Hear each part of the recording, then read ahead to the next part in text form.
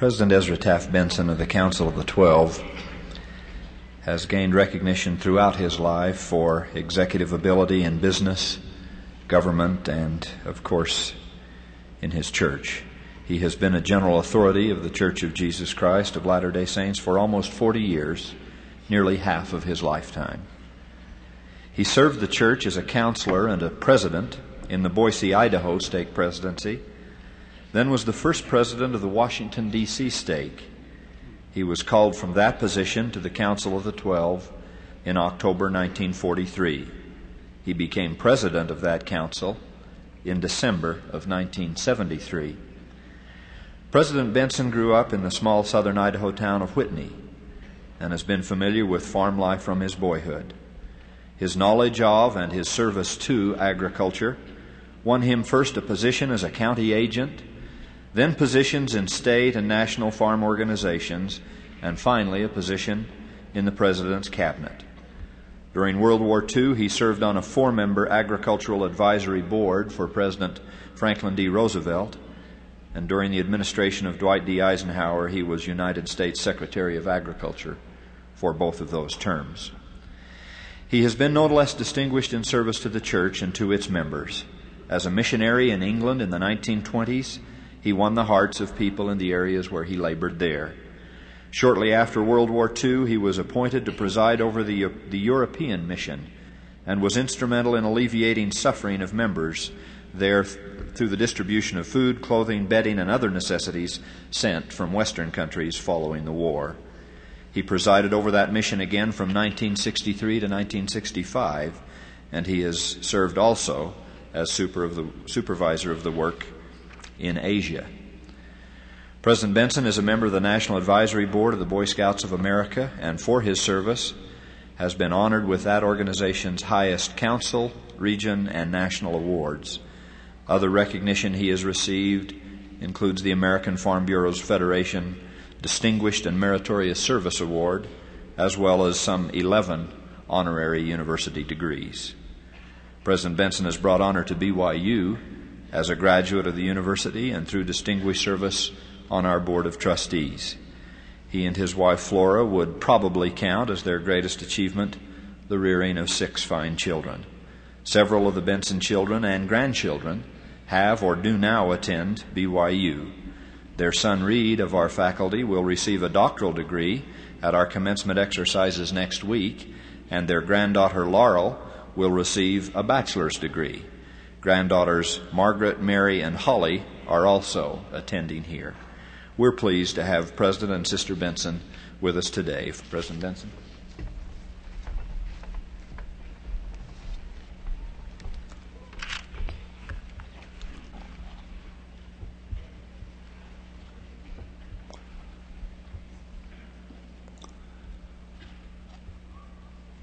I am especially happy to see so many attending this devotional this morning when the competition out of this world is being televised.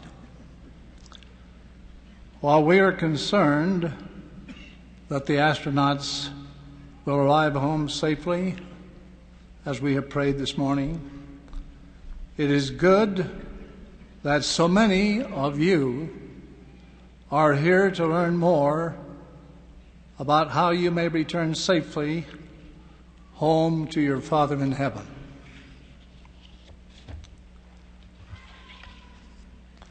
My beloved brothers and sisters, this is a thrilling sight. I've been uplifted by the lovely music and the spirit of this occasion. I am proud of the great work being done on this campus. I commend you for the counsel given by your president this morning. May I say, you cannot do wrong and feel right. It's impossible. I want you to know that it is a great honor to be with you and feel of your spirit. You young men and women are choice spirits. You are reserved for this special time. You have a unique task to accomplish before this world. And our prayers are constantly with you, that you will live up to the expectations the Lord has for you. We love you. We have confidence in you. We pray for you. Every generation, I suppose, sees the time in which they live as being exceptional. The truth of the matter is, you do live in a most exceptional time in the history of mankind. You young people will see events transpire which were promised from the beginning of the world. Prophets of old have seen your days and rejoiced in them. And yet you will face challenges and circumstances, the severity of which has been unparalleled in generations past. For this, you must be prepared. Today I speak to you about the times in which you live and about the quality of faith you will need to survive some of the difficulties yet to be experienced. I speak of one who loves you and has been given a responsibility with my brethren to testify and warn about the impending crises facing mankind. Yes, I speak to you to the topic, prepare yourselves for the great day of the Lord. I speak to you on this subject because I feel it is needed, because of rumors, writings, and tape recordings that have recently circulated among the saints and that have created among some of our church members apparent feeling of uncertainty. It calls to mind the counsel given by President Harold B. Lee. Quote, "There are among us many loose writings predicting the calamities which are about to overtake us. Some of these have been publicized as though they were necessary to wake up the world to the horrors about to overtake us. Many of these are from sources upon which there cannot be unquestioned reliance. Are you aware of the fact that we need no such publications to be forewarned? If we were only conversant with what the Scriptures have already spoken to us in great plainness." Unquote. That is precisely the way the brethren feel today. So today I shall quote liberally from the words of the Lord to our dispensation, in order that you will have from the Lord Himself guidance on future prophecy. During the last week of the Lord's mortal life, He was privately approached on the Mount of Olives by His disciples. They asked Him 2 questions. The first of which was, "Tell us, when shall these things be, which thou hast said concerning the destruction of the temple and the Jews?" The basis for their earnest inquiry was a prophecy of Jesus that had left even the disciples stunned. While standing in the temple precincts, Jesus had declared, quote, "There shall not be left here upon this temple one stone upon another that shall not be thrown down," unquote. The temple in Jerusalem was a magnificent structure. It rested on the same site as the Temple of Solomon, which had been largely destroyed by Nebuchadnezzar, king of Babylon, in the siege of Jerusalem. With the help of King Cyrus the Great, whom the Lord inspired, the Jews returned from the Babylonian captivity and erected a second temple, though much inferior to Solomon's. Later, Herod the Great became the leader and undertook to reconstruct the temple. He spared no expense of labor or materials to restore that building to the beauty and magnificence of the days of Solomon. The project took about 46 years to complete, 6 years longer than the Salt Lake Temple in pioneer days. According to Josephus, a Jewish historian, some of the stones used in the foundation were prodigious in size, measuring approximately 60 feet in length. Can you imagine how improbable it must have seemed to Jesus' disciples that one stone would not be left on another? Yet 37 years later, when the Romans invaded Jerusalem, that prophecy was literally fulfilled. It is said that after Roman soldiers burned the temple, they dug up the foundation stones in the hopes of finding a treasure buried there. The Savior also prophesied concerning the fate of the Jewish nation. Quote, "This people shall be destroyed and scattered among all nations. And it shall come to pass that this generation of Jews shall not pass away until every desolation which I have told you concerning them shall come to pass." Unquote. That desolation came as predicted. In 66 AD, the Jews rebelled against horrible sieges, one of the most horrible sieges in history. The Roman army invaded Judea, and this was one of the most bloody and horrible sieges in the history. During that time, it was estimated that over 1 million Jews were killed, and 97,000 were taken captive and sold as slaves. Thus you see, in just 4 decades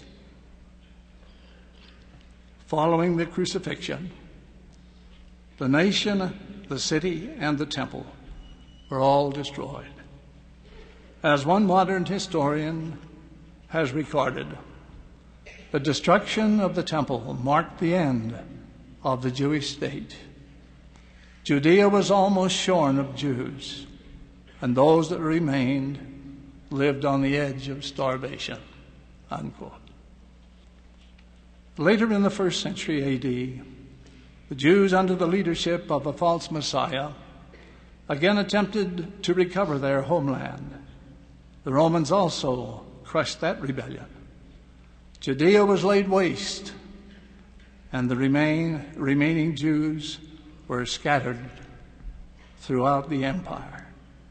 Again, the historian chronicles the literal fulfillment of Jesus' prophecy in these words: "No other people has ever known so long an exile, or so hard a fate, scattered into every province and beyond, condemned to poverty and humiliation, unbefriended even by philosophers and saints. They retired from public affairs into private study and worship." Unquote. The prophecy of Jesus was sure and certain. "This people shall be destroyed," he said, "and scattered among all nations." A lesson drawn from the Jewish catastrophe and applicable to our times was given by the Lord himself in modern revelation.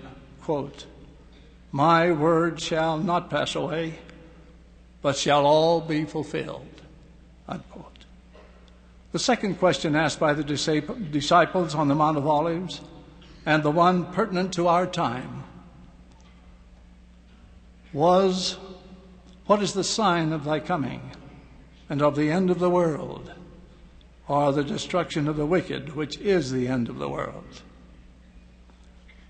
The Lord has designated these days in which we live as the times of the Gentiles. The Gentile nations are the so-called Christian nations, North and South America, and the European nations from which many of us came.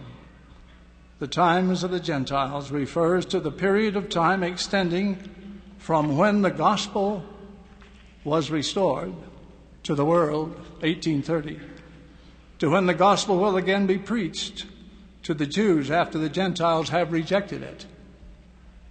This is how the Lord explained it. Quote, and when the times of the Gentiles has come in, a light shall break forth among them that sit in darkness, and it shall be the fullness of my gospel. But they receive it not, for they perceive not the light, and they turn their hearts from me because of the precepts of men. And in that generation shall the times of the Gentiles be fulfilled. We will know when the times of the Gentiles are approaching fulfillment by these signs. And in that day, continuing, shall be heard of wars and rumors of wars, and the whole earth shall be in commotion, and men's hearts shall fail them, and they shall say that Christ delayeth his coming until the end of the earth. And the love of men shall wax cold, and iniquity shall abound. And again this gospel of the kingdom shall be preached in all the world, for a witness unto all nations, and then shall the end come, or the destruction of the wicked. Unquote. Are we not witnessing the fulfillment of these signs today? The gospel is being extended to all nations which permit our missionaries to penetrate their countries. The church is prospering and growing, yet in undiminished fury, and with an anxiety that his time is short. And it is. Satan, that great adversary of all men, is attempting to destroy all we hold dear. We constantly hear or read of wars and rumors of wars. Atheism, agnosticism, immorality, and dishonesty are flaunted in our society. Desertions, cruelty, divorce, and infidelity have become commonplace, leading to the disintegration of the family. Today we live in the times of which the Savior spoke, when the love of men, as he said, shall wax cold, and iniquity shall abound. Unquote. The rejection of the testimony of the servants of God by the nations of the world will bring the consequence of greater calamities, for the Lord himself declared, quote, for after your testimony cometh the testimony of earthquakes, that shall cause groanings in the midst of her. And men shall fall upon the ground, and shall not be able to stand. And also cometh the testimony of the voice of thunderings, and the voice of lightnings, and the voice of tempests, and the voice of the waves of the sea, heaving themselves beyond their bounds. And all things shall be in commotion, and surely men's hearts shall fail them. For fear shall come upon all people. And there shall be men standing in that generation that shall not pass until they shall see an overflowing scourge for a desolating sickness shall cover the land. But my disciples shall stand in holy places and shall not be moved. But among the wicked men shall lift up their voices and curse God and die. And there shall be earthquakes also in divers places, and many desolations. Yet men will harden their hearts against me, and they will take up the sword, one against another, and they will kill one another." Unquote. The world will present a scene of conflict such as has never been experienced before. Still, men's hearts will be hardened to the revelations from heaven. Even greater signs shall then be given to manifest the approaching great day of the Lord. Quote, "And they shall see signs and wonders, for they shall be shown forth in the heavens above and in the earth beneath. And they shall behold blood and fire and vapor of smoke. And before the day of the Lord shall come, the sun shall be darkened, and the moon be turned into blood, and the stars shall fall from heaven." Unquote. I realize this is an unpleasant topic on which to dwell. I take no delight in its portrayal, nor do I look forward to the day when calamity shall come with increasing number upon mankind.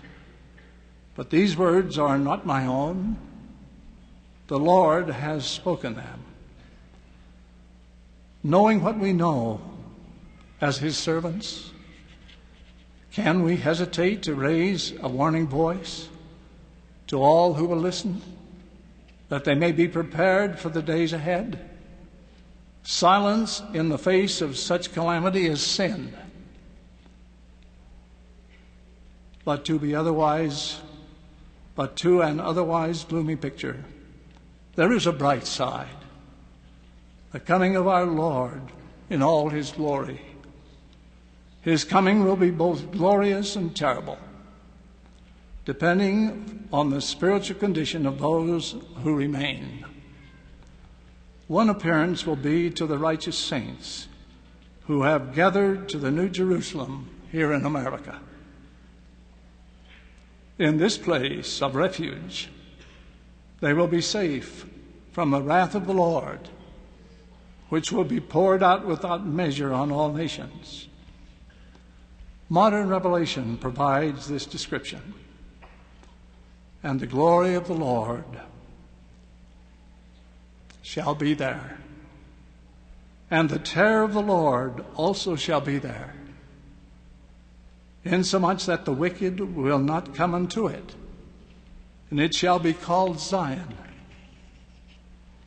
And it shall come to pass among the wicked that every man that will not take up his sword against his neighbor must needs flee unto Zion for safety.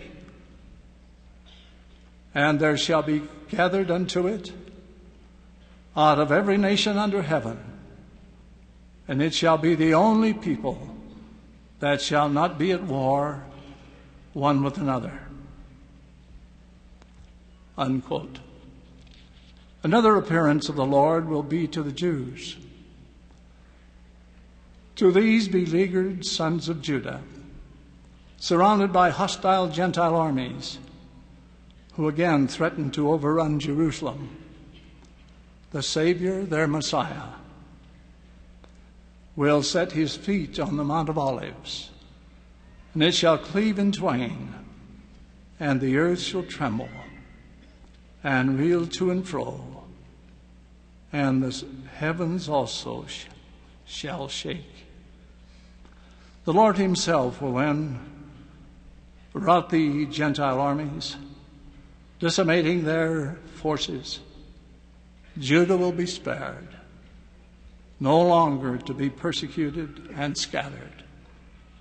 The Jews will then approach their deliverer and ask, "What are these wounds in thine hands and in thy feet?" See the 45th section of the Doctrine and Covenants. I will say unto them, These wounds are the wounds of which I was wounded in the house of my friends. I am he who was lifted up. I am Jesus that was crucified. I am the Son of God. And then shall they weep because of their iniquities. And then shall they lament because they persecuted their king. What a touching drama this will be. Jesus, prophet, Messiah, King, will be welcomed in his own country. Jerusalem will become an eternal city of peace. The sons of Judah will see this promise fulfilled. Quote, after their pain, the tribe of Judah shall be sanctified in holiness before the Lord, to dwell in his presence day and night, forever and ever. Unquote. Yet another appearance of Christ will be to the rest of the world. Here is his description of his coming. The Lord shall be red in his apparel, and his garments like him that treadeth in the winevat. And so great shall be the glory of his presence, that the sun shall hide his face in shame, and the moon shall withdraw its light, and the stars shall be hurled from their places. All nations will see him in the clouds of heaven, clothed with power and great glory, with all the holy angels. And the Lord shall utter his voice, and all the ends of the earth shall hear it. And the nations of the earth shall mourn, and they that have laughed shall see their folly. And calamity shall cover the mocker, and the scorner shall be consumed. And they that have watched for iniquity shall be hewn down and cast into the fire. Unquote. When the Savior spoke of these signs and prophecies to his disciples in Jerusalem, they were apprehensive. He said to them, be not troubled, for when all these things shall come to pass, ye may know that the promises which have been made unto you shall be fulfilled. Unquote. Saints of Zion, do you realize we are living in the days of the fulfillment of these signs and wonders? You are among those who will see many of these prophecies fulfilled. You are among those who will see many of these prophecies fulfilled, yes. Just as certain as was the destruction of the temple at Jerusalem and the scattering of the Jews, so shall these words of the Savior be certain to your generation. We know not the day nor the hour of his coming, but of this you may feel assured. You stand close to the great day of the Lord. In his words of modern revelation, we say to you, seek the face of the Lord always. You will live in the midst of economic, political, and spiritual instability. When you see these signs, unmistakable evidences that his coming is nigh, be not troubled, but stand in holy places, and be not moved until the day of the Lord come. Holy men and holy women stand in holy places, and these holy places include our temples, our chapels, our homes, and the stakes of Zion, which are, as the Lord declared, for a defense and for a refuge from the storm and from wrath, when it shall be poured out without mixture upon the whole earth." Unquote. Heed the Lord's counsel to the saints of this dispensation. Quote, "Prepare yourselves for the great day of the Lord." Unquote. This preparation must consist of more than just casual membership in the church. You must learn to be guided by personal revelation and the counsel of the living prophet, so you will not be deceived. Our Lord has indicated who among church members will stand when he appears.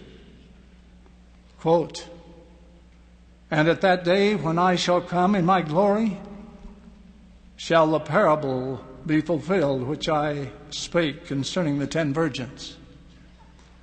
For they that are wise and have received the truth, and have taken the Holy Spirit for their guide, and have not been deceived, verily I say unto you, they shall not be hewn down and cast into the fire, but shall abide the day.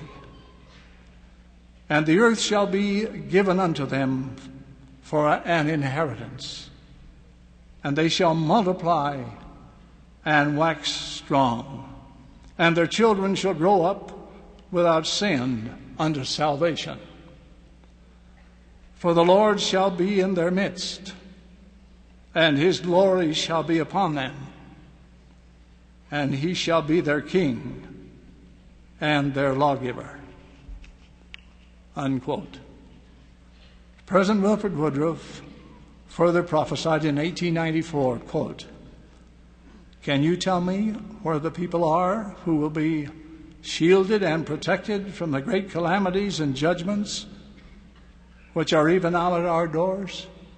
I'll tell you, the priesthood of God, who honor their priesthood and who are worthy of their blessings, are the only ones who shall have this safety and protection.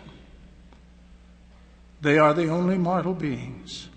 No other people have a right to be shielded from these judgments.